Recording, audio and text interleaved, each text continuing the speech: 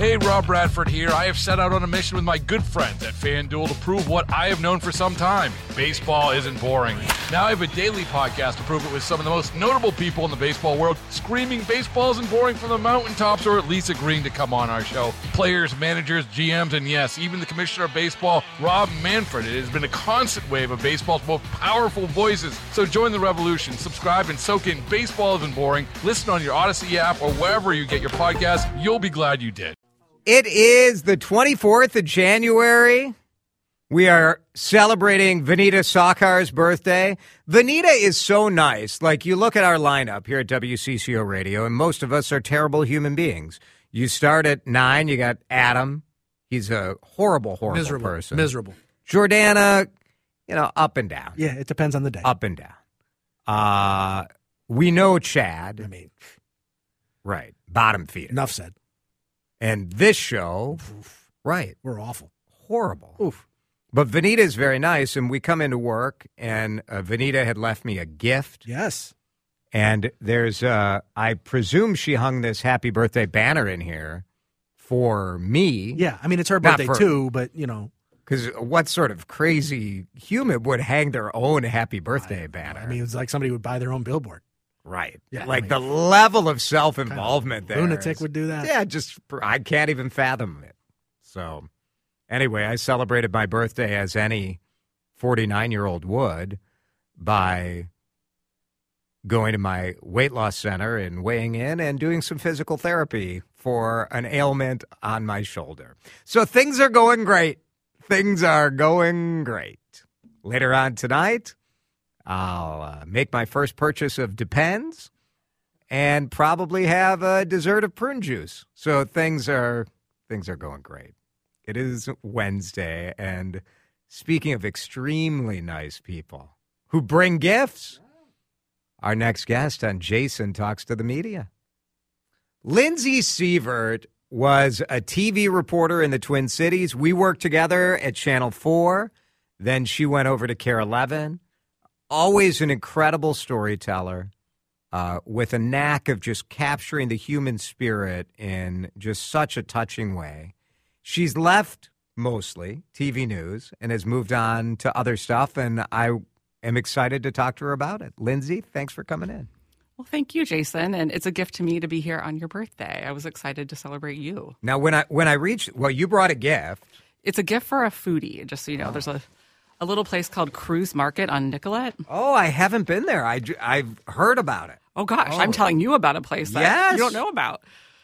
So just a few little foodie gifts. That's so fun. I know that's who you are, and thanks for having me, and happy birthday. When I first reached out to you, you said, "Why do you want to talk to me?" I know. You are one of the rare people who spent a career in local media who would even ask that question, because most of us think naturally you'd want to talk to me. I'm so interesting. Tell us your story. Where did you grow up? Yes. I grew up in Plymouth in northwest suburbs. I was a graduate of Osseo High School, 1997. My parents were teachers in the Osseo district, which I know is your district. It's my district, as well. Yeah. I actually spent a year as an employee of the Osseo School District. I didn't know that. Because the speech and debate coach at Maple Grove Senior High School quit. Oh. Pandemic, lots of stuff going on. And no one had stepped up. And my oldest, Seth's activity was debate and speech. Aww. So I made the fatal parenting mistake of reaching out to the school and asking how I could help. And the answer was, would you be the coach?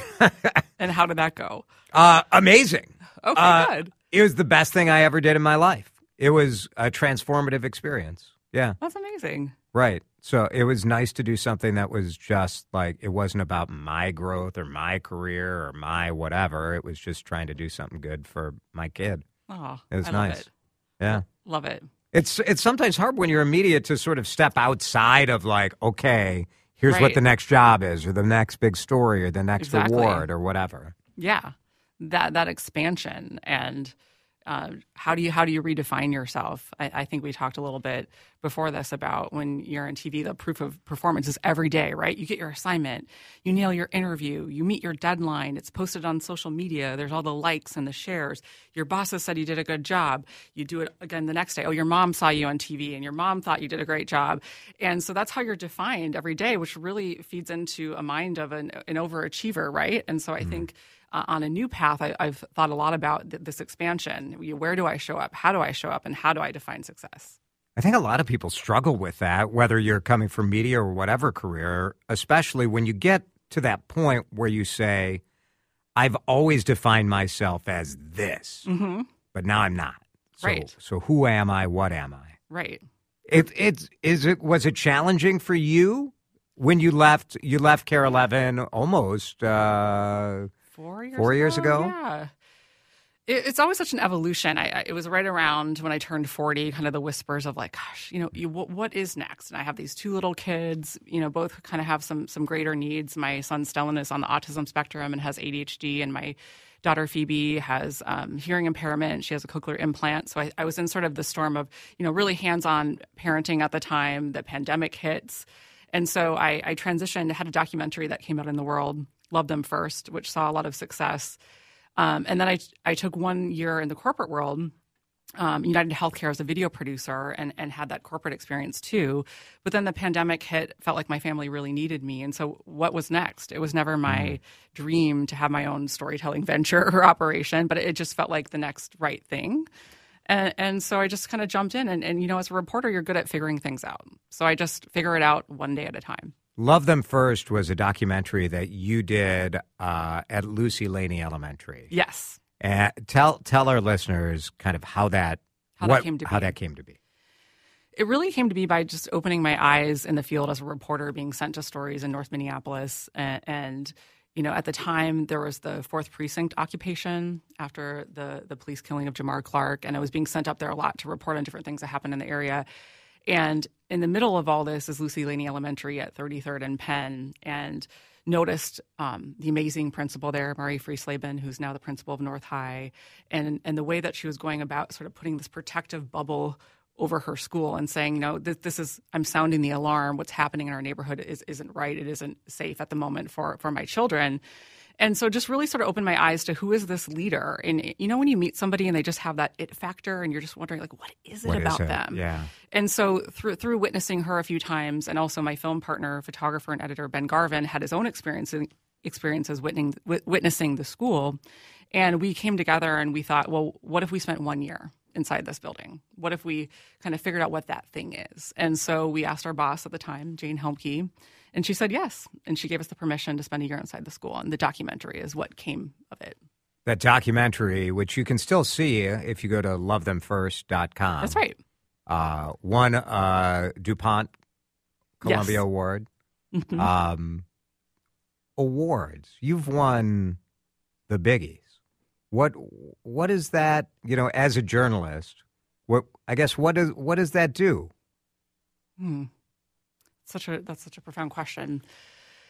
I mean, I don't think the awards are the rewards, right? I think it's the having told it. You didn't do it because you thought like, I wonder if right. Right. I think it's just you see that sometimes in news. Yeah, I think so. In any industry, like advertising, whatever, you think like, this might be an award. People know kind of what sells or what story to tell that might get out there and be elevated. But I think it's the having told. It's being the vessel.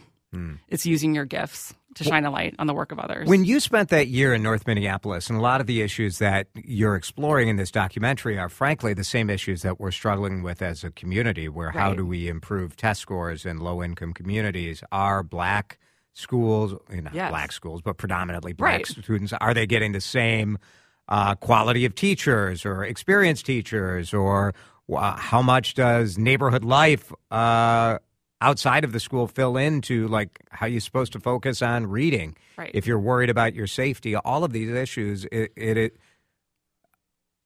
still here. They're still here. I guess will they always be here? I don't know. What was your takeaway from that experience in the school? A through line in the story is also how standardized testing defines our kids, and how standardized tests are often written towards one demographic, a white demographic. And so it explores how we label our kids and label them as failing.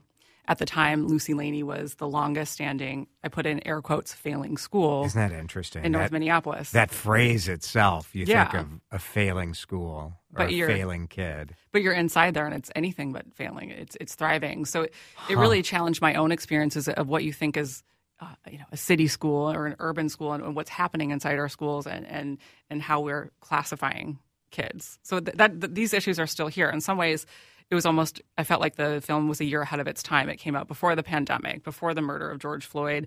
And so then people started finding the film in these times and reaching out. And it is used in professional development across the country, in teacher trainings, in universities. I still hear from people that say, I saw your film in my required master's program for education. To understand what is happening inside schools. And is very relevant. Is there a lesson there about the power of storytelling? Absolutely. I think I just see myself uplifting a story that needed to be told. In some ways, the story chose me, and that was the best method. But right now, it is also being developed into a stage musical. Love Them First is being adapted into a stage musical. And a story can be shared in many different pathways. Ours was just a documentary, but that story is still being told in other ways that people digest it or view it. Lindsey Seavert is our guest, former reporter at KARE 11, WCCO, now her own documentary studio. She's doing some voiceovers, too, so we'll hear a little. Okay. We have a little clip. We'll hear a little clip, and we also have a lightning round of questions for you. No. I know you're not prepped for this. I'm not. Coming up in just a minute here on Drive Time. Hey, Rob Bradford here. I have set out on a mission with my good friends at FanDuel to prove what I have known for some time. Baseball isn't boring. Now I have a daily podcast to prove it with some of the most notable people in the baseball world, screaming baseball isn't boring from the mountaintops, or at least agreeing to come on our show. Players, managers, GMs, and yes, even the commissioner of baseball, Rob Manfred. It has been a constant wave of baseball's most powerful voices. So join the revolution. Subscribe and soak in Baseball Isn't Boring. Listen on your Odyssey app or wherever you get your podcast. You'll be glad you did. Lindsey Seavert used to be a TV reporter. Now she has her own studio. What are you doing? What is Seavert Studios about? Seavert Studios is really just my own venture of documentary style storytelling. I mostly, people reach out to me for documentaries. Love Them First, which you mentioned earlier, was sort of my calling card into that world. And so people really seek out documentaries or documentary style storytelling. So people pay me to do documentaries or long form videos. Cool. And then I develop my own on the side as well. So I have my own personal projects. And on that note, Jason, I wanted to bring this up today. I don't know if you remember when I first started at WCCO, like in 2012, you came over to meet me and we chatted for a little bit at my desk. And I remember you said something that's always stuck with me. And you said, you can kind of be like a passing reporter in this market. You can just, appear and disappear and do your thing.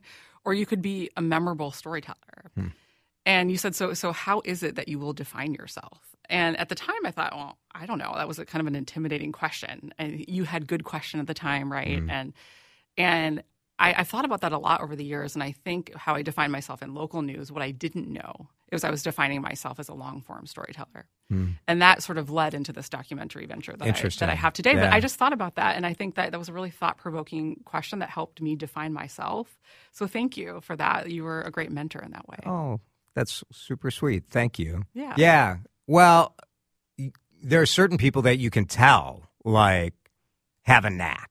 And you think, like, all right, like, you can choose. Like, there's nothing wrong with passing through and, like, you're climbing or you're just doing the daily news. Like, that's really good, too. But when you have a gift, like, you have a gift. So it's been really fun to watch you take advantage of that and create your own thing. Well, same. I do want to play. You're doing a little voiceover. Yeah, a little voiceover. You heard me do a live commercial. All this is different for us. We are evolving. Where we used to do news. Let's listen to a little of. Let's see if you can sell some stuff. Okay, we'll try. We've long believed in the power that diverse perspectives bring to our business. That's why we're committed to nurturing a workplace where our people feel a sense of belonging. At Fidelity, you'll build a meaningful career that positively impacts That's pretty people's good. lives. That's pretty good. That wasn't an actual commercial. It was a demo. That was a demo. Yeah, it was. It's a kind of demo. fun, right? Yeah, but I have done. People have hired me for it, and it's just a spoke in the wheel, right? It's a way to grow. It's a way to move forward, it's been happening organically. So why not put my toe out there and do more voice? When you leave local news, do you still watch, or do you become more like a normal parent, a normal kind of 40-something who's like living life? I mean, I hesitate to say that, I don't watch as much local news as I used to, not even close. I know, and I feel really bad. How did I live and breathe this for 20 years, and now I don't tune in as much? But I do tune in online on an app. I really listen more. I listen to the radio and get the newspaper every day. So I just consume differently. But no, I'm not. I'm really busy at 5 and 6 and 10, frankly. And so I don't make appointment television. But I still am, a supporter, a fan, a consumer, but just in a different way. It's different, right? You understand a little bit, like back when you were working in news and you'd see your neighbors and wonder, like, how come you don't know, like what I even do, or like what the news is. And now that I'm out of it, obviously I'm still following the news so we can talk about stuff, but it's different. Yeah. And it's harder to be, I was in the river before this current of all the stories coming at you. And I love to be in the know. I love to be in the front seat. And now I've had to build this quieter life because I am working on these long-term projects. I'm not working on a 5-hour deadline. It's a 5-year deadline. And so I've had to sort of insulate myself at times from all of that because it can be also distracting. I want to be there, but I have to do something else at the moment. How do you find inspiration? For me, it's really on gut instinct, really, really what moves me, what I can't stop thinking about, like the school in North Minneapolis, like the principal. Just something sort of stirs in my soul. And if it keeps coming back to me or wakes me up at night, then I follow that. And mostly the stories of children, to be honest, families. I just love the voices of kids. Do you think because your kids have had maybe more, I don't know if I love the term special needs, but have more needs? I think so. Does that change it? Has that changed you? No, absolutely. I feel like, especially my older son, I say, has rebuilt me from the inside out. Everything I thought parenting would be was a completely different handbook. And so, it's just made me a better, more compassionate human being. And I like to look at communities that are othered, right? And explore that feeling of belonging and the ways that we belong in human relationships. That's what drives me. Lindsey Seavert is with us. Some texters are asking if you do like marketing kind of documentary style. Ooh, a little bit. I mean, I've been hired by some corporation, done work at General Mills and Best Buy and, some other companies. Absolutely.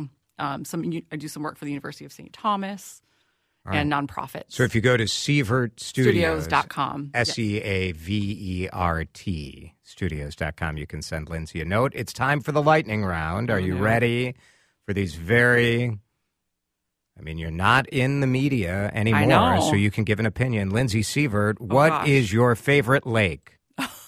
Well, Did you think I was going to say Trump you're like, tell Biden? Me about the New Hampshire primaries.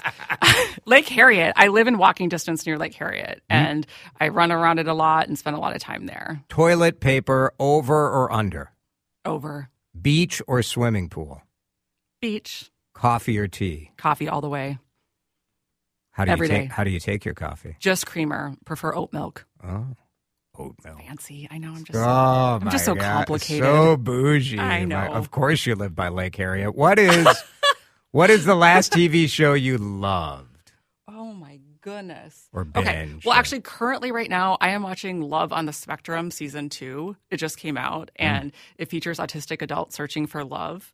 So again, my care of Don't you have enough in your life? You have to. This is what you're watching for fun? I will watch anyone fall in love. But I also like the Lessons in Chemistry. I read the book this year, and then it was turned into a TV show on Apple. That was one that I've been watching recently. That's on my list. All right. Yes. I'll check that out. Summer or winter? I'm going to say this, winter. I love bundling up. I do like layers. Yes, your jacket. I think I have 3 or 4 layers on right now. Like a plaid jacket like you're wearing right now. That is my jam. My wardrobe is better in winter. I just have my wardrobe is also, I feel that. I don't really care for winter, though. But for sure, wardrobe better. Layers.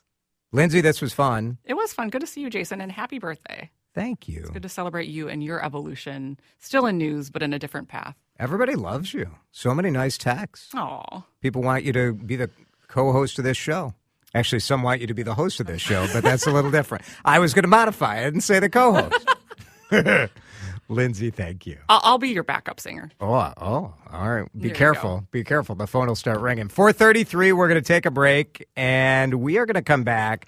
Lindsey mentioned it was my birthday. Today, I went down a rabbit hole of trying to find free stuff for my birthday. And I got to say, I'm a little irritated about it. I will talk to you about that next here on CCO. Hey, Rob Bradford here. I have set out on a mission with my good friends at FanDuel to prove what I have known for some time. Baseball isn't boring. Now I have a daily podcast to prove it with some of the most notable people in the baseball world, screaming baseball isn't boring from the mountaintops, or at least agreeing to come on our show. Players, managers, GMs, and yes, even the commissioner of baseball, Rob Manfred. It has been a constant wave of baseball's most powerful voices. So join the revolution. Subscribe and soak in Baseball Isn't Boring. Listen on your Odyssey app or wherever you get your podcasts. You'll be glad you did.